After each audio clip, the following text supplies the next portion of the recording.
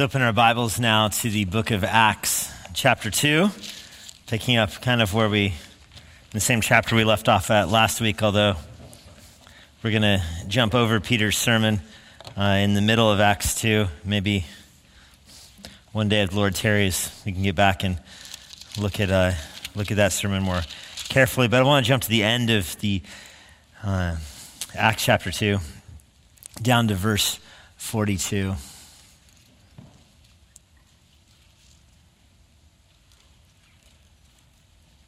Actually, I'll pick it up down in verse 41. I'll read it for us first. Those who received his words, referencing Peter's sermon, were baptized. And there were added that day about 3,000 souls. They devoted themselves to the apostles' teaching, the fellowship, the breaking of bread, and the prayers. And awe came upon every soul, and many wonders and signs were being done to the apostles. All who believed were together and had all things in common. And they were selling their possessions and belongings and distributing the proceeds to all as any had need. And day by day attending the temple together and breaking bread in the homes, they received their food with glad and generous hearts, praising God and having favor with all the people. And the Lord added to their number day by day those who were being saved. If you drive along Braddock Road, you spy the Oakwood School that is under construction right now. It's been under construction for a couple of years. It's been dug up, and they laid some pipe down there, and then they had to dig it back up, and the county made them put it down and dig it up again. I think it's on like round 3 there. They're expanding the building, and it's a huge project. You see it probably. Some of you, I'm sure, see it every day as you drive by. What you may not know, some of you may not know, is that was originally Emmanuel Bible Church. That's where Emmanuel Bible Church started. That was the first building and worship center for the church. Church started, I believe, 58 years ago or something like that, 1967, so you can do the math on that. In January 7th is when they moved into that. The Church Emmanuel Bible Church started at Lee High School, but they moved into that as their first building. And you might be interested to know this. You know the Oakwood School I'm talking about, the wood playground outside, you know what I'm talking about? When Emmanuel Bible Church bought that and built it, the whole thing, property, building, everything, $125,000 total cost. That's probably how much it's costing them to dig up the pipes right now every week to fix those. It was the early 1980s when the church moved here to Braddock and Backlick, and the church met. The worship center is now what is the gym. And if you walk over into the gym now, it doesn't look very churchy. It looks very gymmy, is how I would describe it. That might not be a technical term. I got to go on a tour of Oakwood School right before they started the construction. Got to walk around the building and check it out. And you could tell, the trained eye could tell that it is a church. As you walk around looking at it, you can, looks schoolish now. There's lockers and such. There's yearbooks and sport team pictures on the wall. But you walk into what is their gym, and you can recognize like that. I'm pretty sure that looks like it was a baptismal over there. Had kind of the wooden backing behind the basketball courts there, and it had the stage up there that some schools have, and then it had what looks like a baptismal behind it. So I went to investigate that more carefully, and lo and behold, behind a closet there are janitor supplies stored in a baptismal, like so many Baptist churches. Okay.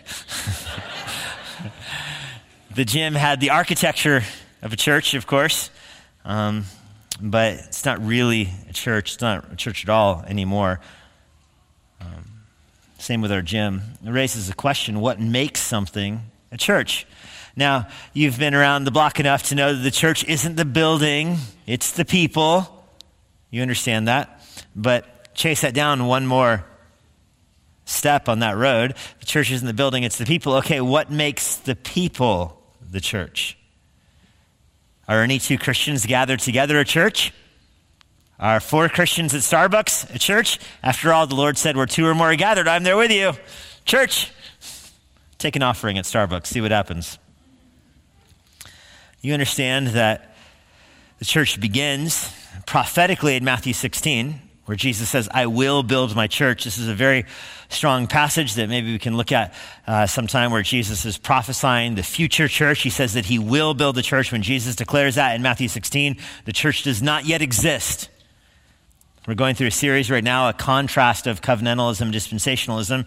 And as I gave you the overview of dispensationalism a few weeks ago, I said you could really boil dispensationalism down to kind of one basic point. The church begins in Acts chapter 2, and it's not Israel. And that's it. And there are some verses that I think teach that quite clearly, Matthew 16 being one of them. Jesus speaks about the church in future terms. I'm going to build it. I will build it on the foundation of Peter and his apostolic preaching, on the foundation of Peter confessing that Jesus Christ is the Lord. That becomes the cornerstone.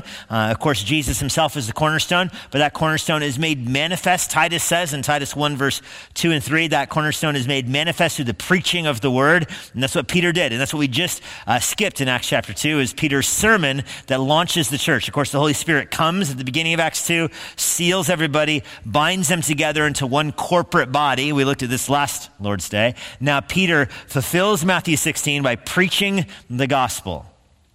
People are saved and they are added to the church. This is a new thing.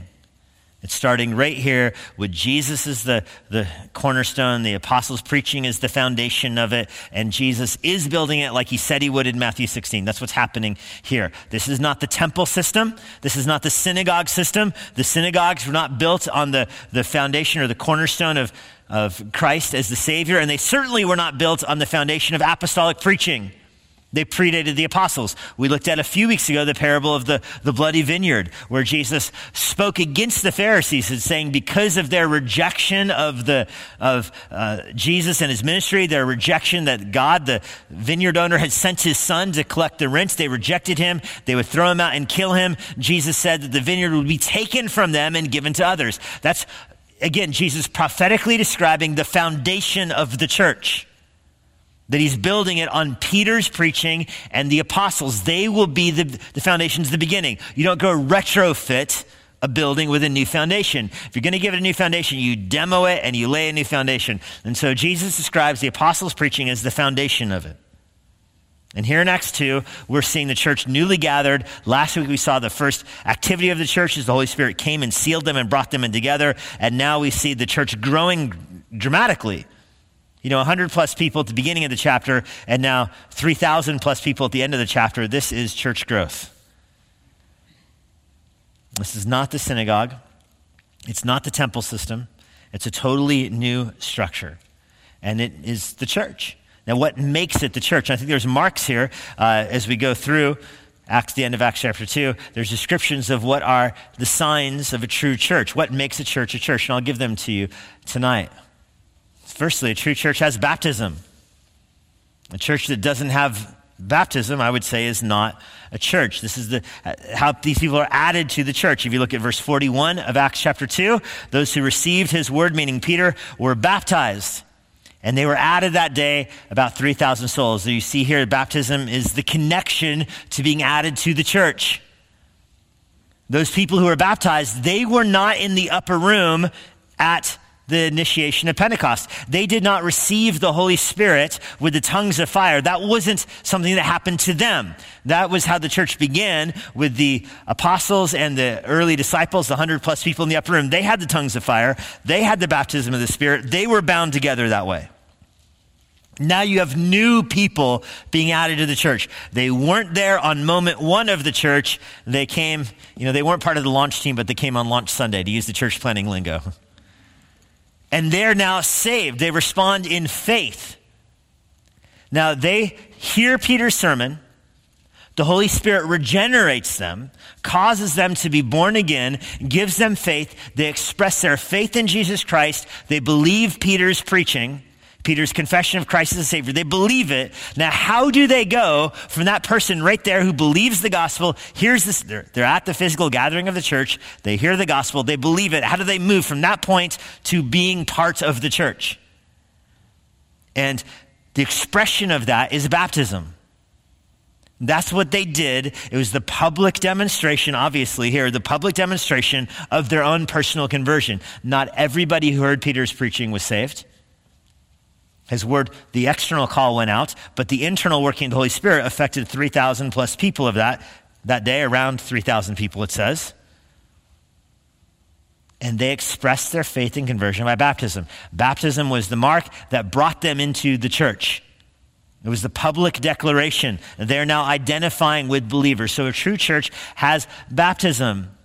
And if you've been to Jerusalem, you've walked around the temple, reading some old books, kind of, I think, predating the 1960s or 70s, or ever when the Temple Mount was able to be excavated. You heard, it used to be a common argument against believers' baptism, that you hear these people at the temple and there's no place for them to get baptized. How could you baptize 3,000 people at the temple? So clearly it was pouring. You can do, cups and pour water in your head anywhere. But now that they've excavated much of the Temple Mount, you can go there and there are mikvahs everywhere.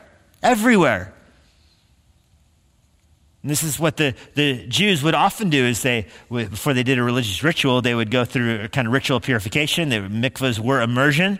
The Jews, I think, had a lot of superstitions about that the water had to touch every part of their body or they weren't purified. And baptisms then, especially in the early church, didn't happen. It wasn't a person who lowered you in the water. You went in yourself. You were demonstrating that you were being baptized of your own accord. Nobody was forcing you. Some of the Jews had this superstition that if somebody's hand touched you, you were going under the water, that part of you wasn't clean. That part of you wasn't purified. A very superstitious kind of behavior. Well, they're everywhere there. And so thousands of people are responding to the preaching of the word. And of course, it would be natural for them to be, and the word here is baptized, but the word means immersed. The word baptizo means to immerse something or someone. And that's what happens here. They're immersed, likely in the mikvahs, to demonstrate they are now part of the church. This is the door to church. This is the stepping stone from kind of affiliating with the church on the outside to becoming a member of the church. And let me just pause real quick and say that I'm sure in a room this size, there are people here that would say that they're Christians. And I know how it happens. You're invited to church by a friend or made to come by a parent, perhaps. And then over time, you just believe the message.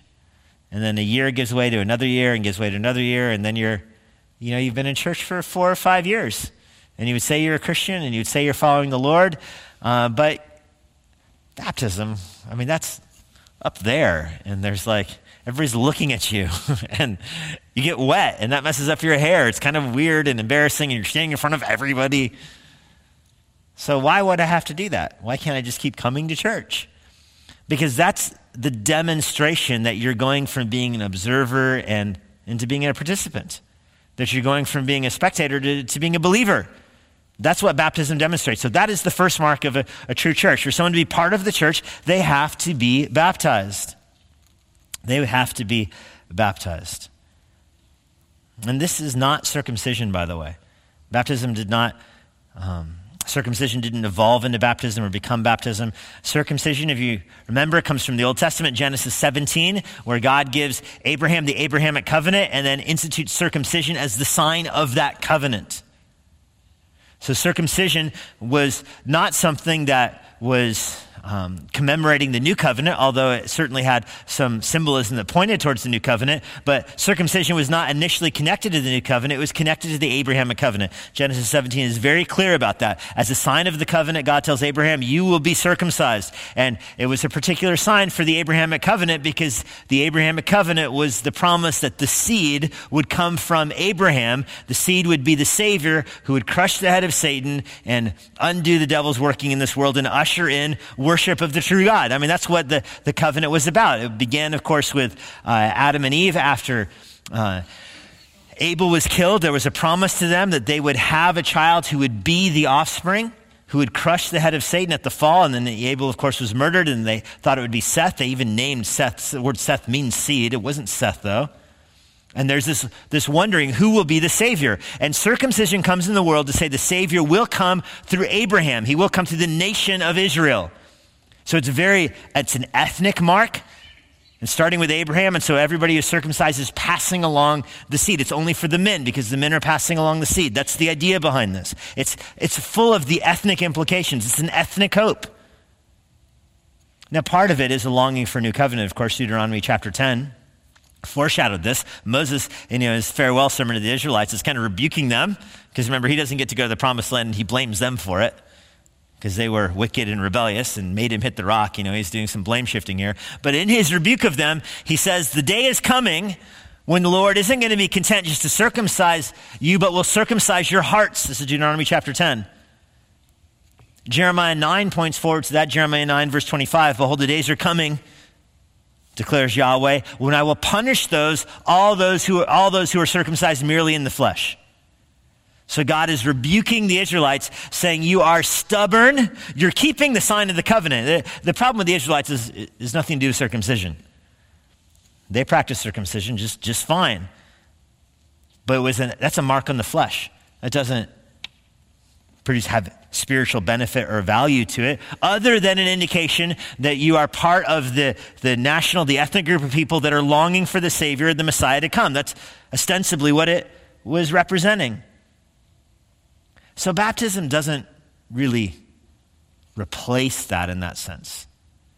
The regeneration of the heart, I think, is what replaces circumcision. Regeneration is the new heart. The flesh is pulled away in the heart, and you're saved in that sense. And that's what happens. Baptism is the demonstration of the circumcised heart. It's not just for men, it's for men and women. It's not a sign of future faith and hope. It's a public declaration that you heard the preaching of the word and you believed. That's what baptism represents. You believed it. Not that you will believe it one day. Circumcision happened to the children. It happened to in the 7th to 8th day is when circumcision happened, because it's pointing forward. It wasn't dependent upon faith. The Abrahamic covenant wasn't dependent upon faith of those who received circumcision. There's a difference between true Israel and false Israel. Circumcision represented all even of false Israel. And that's not what baptism does. Baptism doesn't represent both true and false church members. Baptism represents that you have made a profession of faith and you're identifying yourself with the local church. So I know how it happens. You come to church and you just don't want to get baptized because years go by, but I would say, just do it. You place your faith in Christ. It's your time to stand before the congregation and say, I want to identify with the church. I want to identify by being baptized. I would say if you're baptized as an infant, you should be baptized as a believer, because the baptism as an infant is not representing your own faith. It's not your own affiliation or with the church.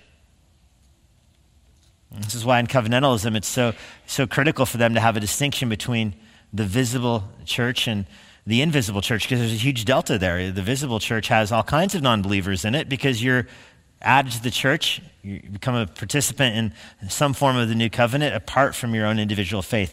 But I would disagree with that and say baptism is your entrance to the church, and it's for those who have had their hearts circumcised, have been regenerated in the flesh, and it's the outward expression or demonstration or profession of their conversion. And it is a sign of a church. It is the first sign of the church. It's the first thing the church does in Acts chapter 2, baptism. So, second sign of the church, leadership. Verse 42, they devoted themselves to the apostles' teaching. The people are gathered together, and they were devoted to the apostles' teaching. This is a shift from what was happening in Judaism. Judaism had the recognized priestly class. So they had the Sanhedrin, they had the priests, they had those that could minister, but in a typical synagogue, the reading and the teaching that would happen in the synagogue, it was on a rotating basis kind of thing. This is not the way the church is going to operate. It's not going to rotate through everybody. It's not something you're born into by ethnicity or by your tribe. That's not the way it's going to happen.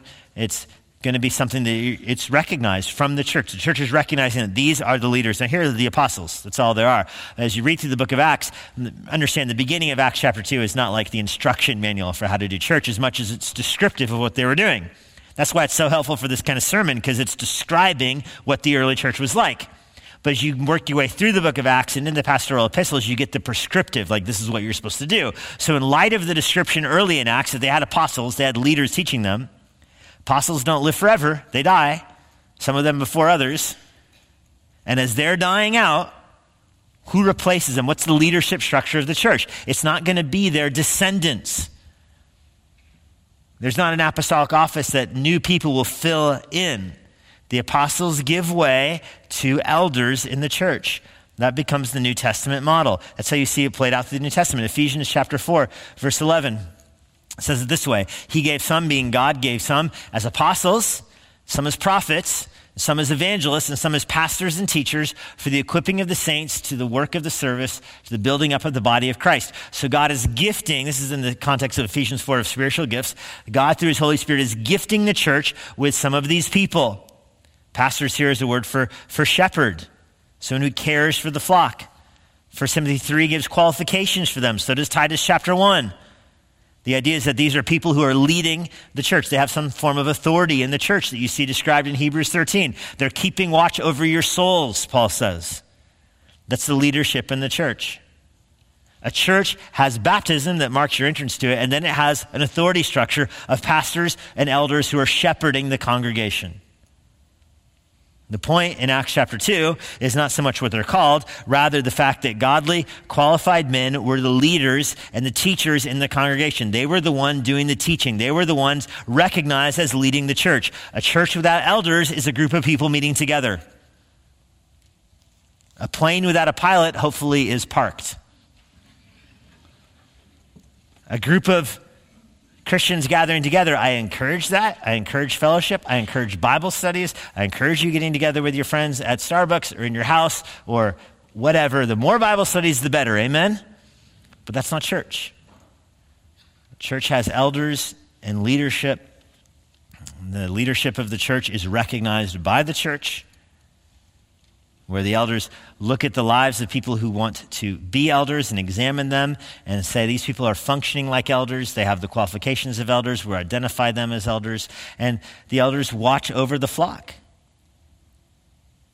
This is seen all through the book of Acts, by the way, and the rest of the New Testament. Wherever Paul goes to a place, he establishes elders there. Even in the book of Acts, he goes to Ephesus and labors in Ephesus. And when he leaves them, a tearful scene in the book of Acts, Paul's weeping over the church at Ephesus as he hands them off to the elders. And he gives strict charge to the elders to keep watch over the flock. The elders are the teachers. They're the ones who set the tone, who guard the flock. They feed the flock. They shepherd the flock. They're an essential part of the church.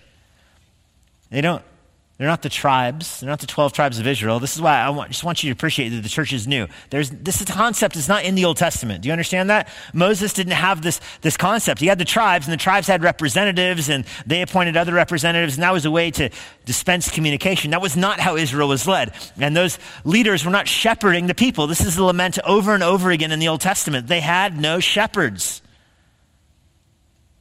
In the New Testament, it's not like that. Paul tells Titus, you appoint elders in every city. And Titus is, in Crete. And Paul tells, Crete is a new church. They're immature. They're liars and gluttons and lazy people. And, it's not a healthy place. But people are getting saved. And Titus is looking around saying, I don't see any of these people as elder qualified. And Paul tells Titus, oh, it's okay. They don't really need elders then. No, he doesn't say that. Paul tells Titus, find the godliest dudes you can. Okay, if they're all down here, find the ones that are at the top of down there and make them the elders. Do something. Because the church needs elders. You can see the godliness of a church by the godliness of its elders. I believe that's true. You can see the maturity of a church by the maturity of its elders. The sobriety of a church by the sobriety of the elders. They're setting the tone. The prayerfulness of the church by the prayerfulness of the elders. They're an essential part of the church. And so, as I mentioned, the elders are not priests. They're leaders. They're not the priests of the church. They're not the prophets of the church. They are the leaders and the shepherds of the church. Psalm 23 gives you a contrast. In the Old Testament, the shepherd of the people was Yahweh. He was the shepherd of the sheep. That much is clear. Then you get to Ezekiel 34, where Yahweh laments that the leaders of Israel are bad shepherds. They're fleecing the sheep and eating them. They're supposed to guard the sheep, Ezekiel 34 says. Instead, the shepherds are exploiting them, profiting off of them. They're not feeding them, and then they're slaughtering them. And Ezekiel 34, God calls those false shepherds to repent, to put their faith in God. It's a pretty basic requirement. If you're going to be a shepherd, you need to feed the sheep. There's not a lot on the shepherd's to-do list. Shepherd wakes up in the morning, count the sheep, get them food, get them water, don't let the wolves get them. And so it's a pretty short list. I'm sure it's very difficult and more complicated than that, but the bottom line is you have to feed the sheep. The shepherds, so-called shepherds in the Old Testament, were not feeding the sheep. They were rebuked by God. Ezekiel 34, God says, I'm going to cut them off. Then I'm going to come as their true shepherd. Jesus identifies himself that way. When he comes in John, he says that he is the shepherd of the sheep. John chapter 10, he proclaims himself to be the good shepherd. He will lay his life down for the sheep. He is the true shepherd. He's the shepherd prophesied in Ezekiel 34, the shepherd prophesied in Psalm 23. He's it. So if it ended there, that would be pretty strong continuity between the Old Testament and the New Testament. The Old Testament laments the lack of a shepherd. Jesus is the shepherd, fulfilling the shepherd motif, period. Let's go home. But that's not where it ends. The New Testament picks up that shepherding motif and doesn't find it located ultimately and finally in Jesus, but finds the shepherding of Jesus manifested and displayed in the church through the pastors and elders. The word pastor just means shepherd. And it's played out through the rest of the New Testament. The elders are called shepherds or pastors. Paul calls them pastors. 1 Timothy 5, Peter refers to them as pastors. He says, I exhort the elders among you. This is 1 Peter 5, verse 1. As a fellow elder in the witness of the sufferings of Christ, as a partaker of the glory that's going to be revealed, shepherd or pastor the flock of God that's among you, exercising oversight, not under compulsion, but willingly. Don't do it for money, but do it because you want to. And don't be a jerk about it. He says, not domineering those under your charge, but be examples to the flock. And when the chief shepherd appears, you'll receive the unfading crown of glory. So the New Testament is seeing the shepherd metaphor expanded. So Old Testament, Yahweh is a shepherd. The Israelites, bad shepherds. God comes, true shepherd, lays his life down. Jesus dies on the cross as the true shepherd of the sheep, resurrects, ascends to heaven where he dwells at this moment, and he doesn't leave us a sheep without a shepherd. That's how the end of Zechariah ends. Remember, the shepherd will be struck, the sheep will scatter. That happens. In the Garden of Gethsemane, the shepherd is struck, ultimately crucified, ascends to heaven. Sheep are not scattered, though, because the Holy Spirit binds us together, and then God raises up shepherds from the midst of the congregation to watch over them. That's a new covenant reality. The elders do not replace Levites. There's the priest of all believers. Every believer is a priest in that sense. Jesus is the high priest. That's not the metaphor here. This is a new thing. This concept doesn't really function in the Old Testament, except negatively. In the New Testament, this should be normal it should be an exception that a church has godly men as elders. It should be normal Christian New Covenant church. So, a true church is baptism, leadership. These next ones are just going to have to go faster. That's the bottom line. Third mark of a true church, doctrine. Doctrine. They devoted themselves to the apostles' teaching. Every church has, and this word teaching here could also be rendered doctrine. Every church has doctrine. Here in the book of Acts, the very first church gathering, this is what they're about. They're coming together. Think of kind of what a contrast this is. It's kind of some kind of the cheesy advertisements for cheesy churches. We're here a place for authentic life where you can be transparent and authentic and transparent. And, the most important thing at this church is come as you are. This is really important, is that you come as you are so we can live authentic lives one with another. What a contrast with Acts chapter 2. And the church didn't come to come as you are. That's not what bound them together. The church came to be devoted to the doctrine of the apostles' teaching. And you're going to see that played out all through the book of Acts. This is the command for elders to guard their lives and their doctrine. Now, this exists in some sense. The churches that are gathered together here, they don't have the apostles, or they don't have the gospels yet. They're not studying Matthew, Mark, Luke, and John. Those haven't been written. By Acts chapter 2, Matthew, Mark, Luke, and John have not been written yet. Instead, they have the men who heard those sermons. They have the men who heard Jesus' preaching. And so they're gathered together to listen to them. But as the New Testament began to be written, you see this shift start to happen away from the apostles' teaching, from their own lips, and into faithful people who were entrusted by the apostles to teach the word of God. Do you see that change?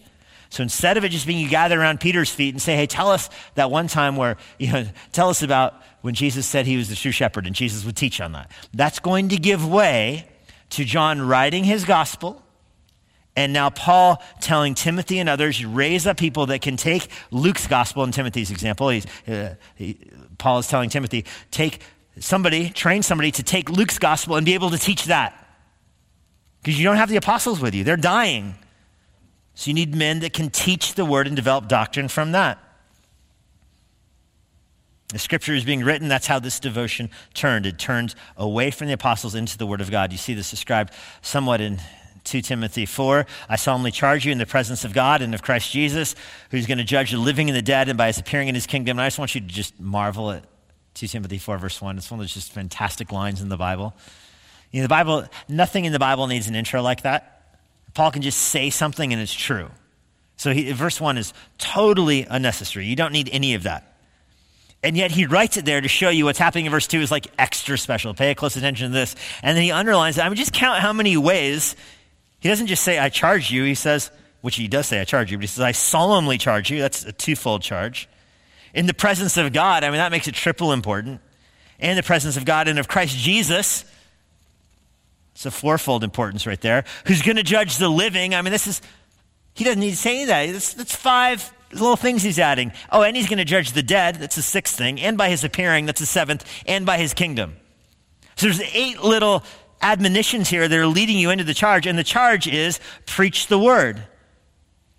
For elders and pastors to preach the word, to be ready in season, out of season, reprove, rebuke, exhort, great patience and instruction. This is what binds the church together. If you're familiar with 2 Timothy, Paul's about to, after that, lament how people in his day are not clinging to the word of God. They're finding teachers that tickle their ears. In contrast, Timothy should preach the word in season and out of season. Paul tells the Corinthians, for this reason I sent Timothy to you, who's my beloved and faithful child in the Lord, and he will remind you of my ways, which are in Christ, just as I teach everywhere in every church. So you see the handoff happening here. Paul was discipled by the apostles. Paul becomes, in this sense, an apostle sent to the Gentiles. He's training up Timothy. He gives Timothy Luke's gospel. Timothy takes Luke's gospel. He begins teaching it. Paul tells Timothy, you're going to go around to the Corinthians. I mean, these guys are hopeless. Go to them. Spend time with them. Everywhere in every church. And I could put another dozen verses on the screen about this, but I won't. The point is that a true church is devoted to doctrine. It has a statement of faith. It has expressly worded and well-reasoned propositions about what the church believes. The leadership labors over the doctrine, and that's what's presented to the world. And the church believes it. And the church without doctrine is not a church. So again, a group of Christians meeting together at Starbucks, even if they were to grab baptism, great. And even if they were appointing an elder, great. Still, they need doctrine. You need to have what you're gathered around, what defines you doctrinally. 4th, a true church has fellowship. They have the teaching and they have the fellowship. If Jesus is the head of the church and the doctrine is the bones of the church and the believers are the body of the church, then fellowship is the life of the church. So Jesus is our head.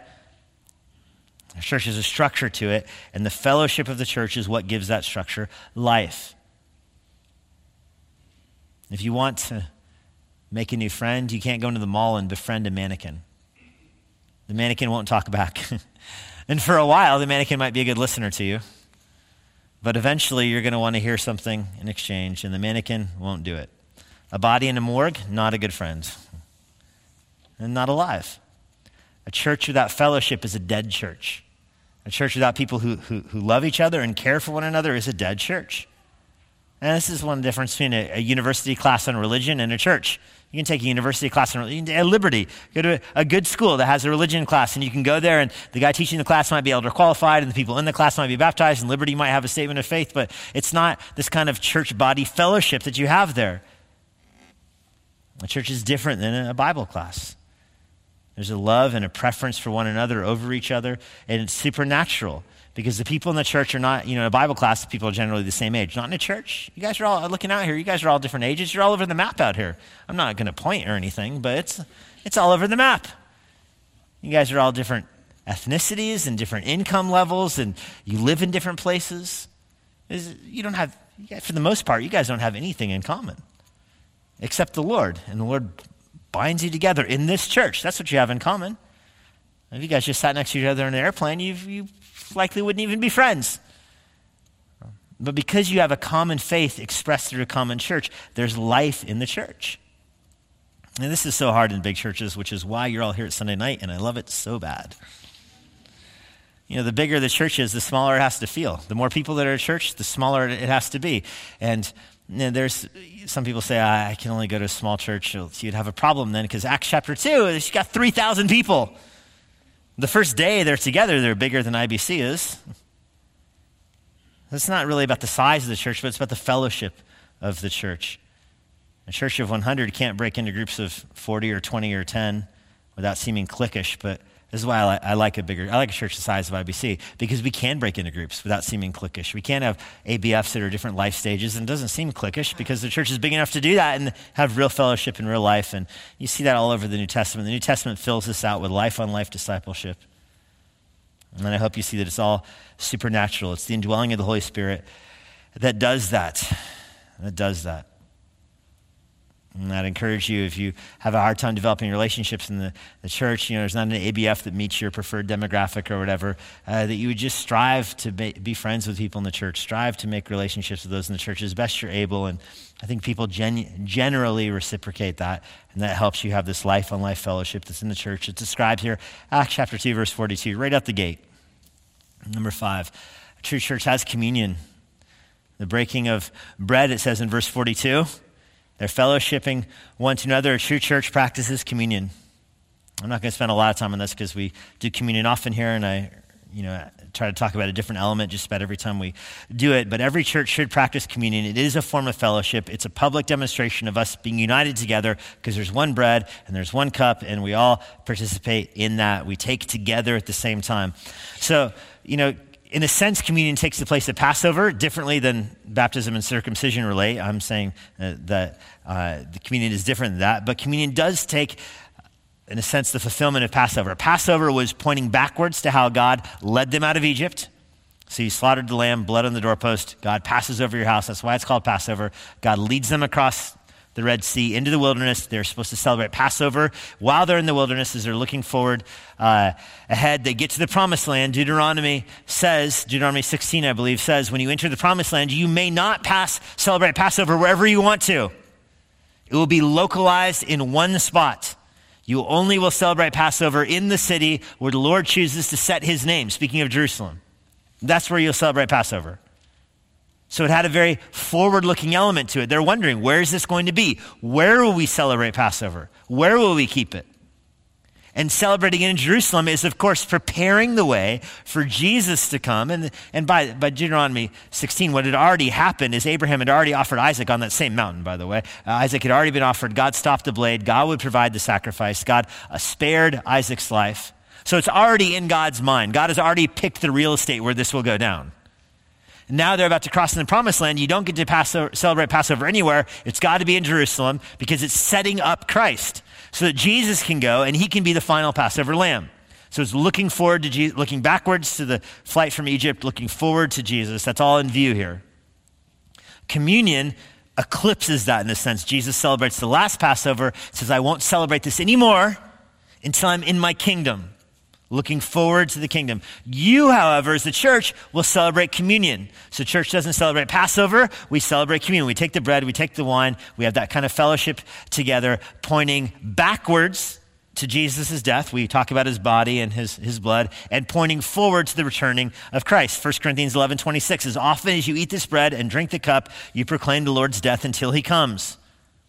So communion has that twofold dynamic as well. Looking backwards to Jesus' death, looking forward to his return. Every time we celebrate it, we should do this often, Paul says. Now, again, Acts 2 here is descriptive, not prescriptive. So it seems that you read Acts 2 verse 42, it's just described as the breaking of bread. It was likely more like some kind of meal. But by the growth of the church and by the time you get to the epistles, it seems to have settled into something much more like what we do at Emmanuel. That's what a true church does. It has that kind of fellowship and vibrancy and communion to it as an outgrowth of that fellowship.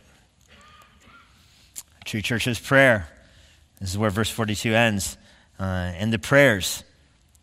A church is devoted to prayer because they recognize that God is at work supernaturally. This is a key point. The church functions through the indwelling of the Holy Spirit. It's a supernatural entity. You can't engineer this. You cannot engineer church growth. I mean, you can engineer drawing a crowd and drawing people, but that's not the same thing as drawing a church, and I hope you all know that. You can do things at a church to increase, numbers and attendance. You can give away, cars if you want. Oprah-style church growth ministry right there. But that's not a church. You can draw a crowd. There's ways to draw a crowd. That's not drawing a church. The Lord is the one who builds the church. He determines who's part of a church. He's the one that brings people to church. The Lord is sovereign over who's at a church. The Lord's sovereign over which churches grow and which churches don't, over the size of a church, why some churches are big and some churches are small. It's entirely the Lord's work, not ours. We can't engineer that. And part of a church being devoted to prayer is the confession of that you pray confessing this is God who builds the church, not us. We do the work of the ministry, of course, but it's the Lord who is working through us. It's all his sovereignty. So prayer marks a church. Prayer is what every Christian prays, but when a church is marked by prayer, that's what distinguishes it from like a religious organization or a business. That we recognize what we're doing here is supernatural, fueled by the Lord, and that's going to be played out all through the book of Acts. The book of Acts is one supernatural story after another. As the church gathers, they're marked by these things. They're marked by prayer as well. By worship as well. A true church is going to gather together in worship. You see this in verse 43. Awe comes upon every soul. Wonders and signs are being done through the apostles. And I don't think that is something that's repeatable because we're not apostles. Remember, they die off. But all who believed were together. They all had things in common. They're generous towards one another. Just look at all the happy words in verse 45. They were selling their possessions and belonging, distributing to everybody who had need, day by day, attending the temple together, breaking bread in their homes, receiving their food with glad and generous hearts, praising God. I could have made this list much longer going through that. The churches meet each other's needs. They're generous. Nobody's starving in the church because they're sharing all their possessions. And that should be true on a global scale. I know at IBC we don't have people that are starving necessarily, and if you are, come talk to us because we have food. But like on a global scale, there's churches in poorer areas that are struggling, and we send them money and we send them food and we work there so the body of Christ cares for itself. And that's what's happening in Acts 2. They're meeting each other's needs. I've talked a lot about that before, so I don't want to spend too much time on that. But the gist of all this, they're meeting each other's needs, selling things, but they're happy. They're glad. That's unusual. Like, here's my stuff. I'm giving it away, and I'm so happy to do it. That's supernatural and unusual. And then verse 47, they're praising God. They're just worshiping. They praise the Lord through all this. The apostles are doing signs and wonders. They're giving away their things. They're being baptized. They're having communion. They're studying the doctrine of the Old Testament, which is going to give way to the New Testament. They're raising up elders from the congregation. This is a busy, busy time. And the defining word of all of it, I think, is just worship. Verse 47, they are praising God. They're worshiping. And when you have all those things together, when you have baptism and leadership, elders and doctrine and fellowship, communion and prayer and worship, the end of verse 47 should be true. The Lord's adding to their number day by day those who are being saved. That has been true for 2,000 years. The apostles died out, but the church didn't die out. The people that we're reading about in Acts chapter 2, those 3,000, they died out, but the church didn't die out. God keeps adding numbers to the church. God keeps growing the church. And this church had met publicly before.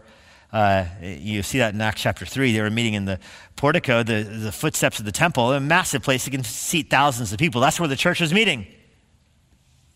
And during the week, they'd go into each other's homes.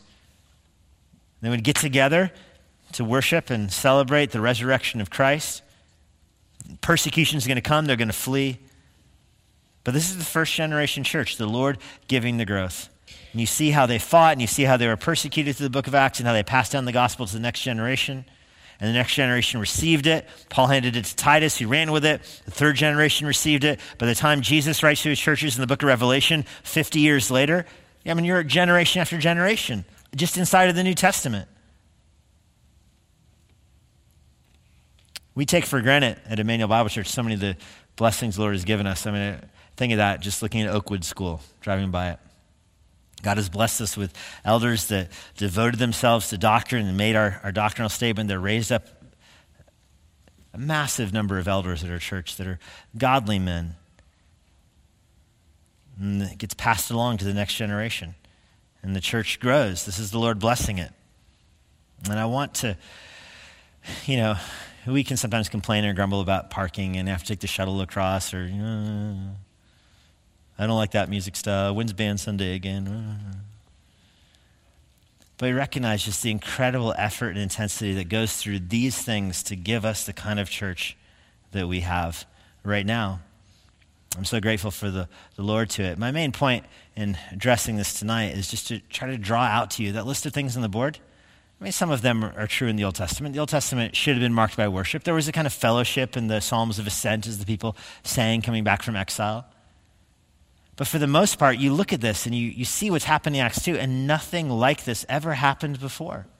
There's never a group of people in the Bible that were knit together through baptism, raising up elders and developing their own doctrinal kind of statement and communion. Of course, this has never happened before. And yet it becomes normative for the church. It's what every church should be like. Praise God that we have a church like this. Lord, we're grateful for your word. We don't want to lose sight of the fact of Jesus Christ, who is crucified and resurrected on our behalf. This is why we sing. It's why we studied the word. It's why the early church was gathered together. It was the content of Peter's preaching in the sermon, that the Savior would suffer and die and resurrect. That David's tent would fall and then be raised again. That the Holy Spirit would come and bring judgment on Israel, and yet graft in the Gentiles and launch the church. So we receive that. We don't look at this and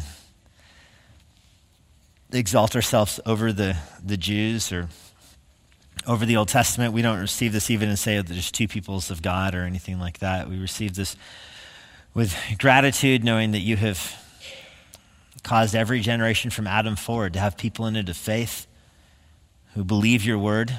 Even when those people were few, 8 on a boat at one point. Even when they were few, you kept yourself alive. You always had the needs of those who didn't bow to Baal. You had your people in every generation. But now, Lord, you have caused the flood banks to break. This has burst forth into the world. The gospel has gone global. There's churches everywhere.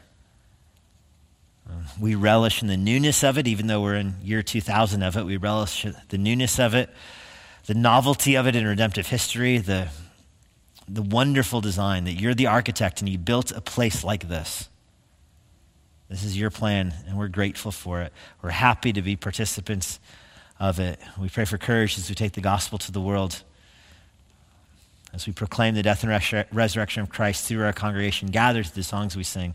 We pray that you would be magnified in it. We ask this in Jesus' name. Amen. And now, for a parting word from Pastor Jesse Johnson. Thanks for joining us. If you're in the Washington, D.C. area, I would love to see you at Emmanuel Bible Church. For more information on our church or our current service times, go to ibc.church. For more information about the Master's Seminary and their Washington, D.C. location, go to tms.edu. I hope this resource has been a blessing to you, and it helps you seek the Lord daily, serve others around you, and share the gospel with boldness.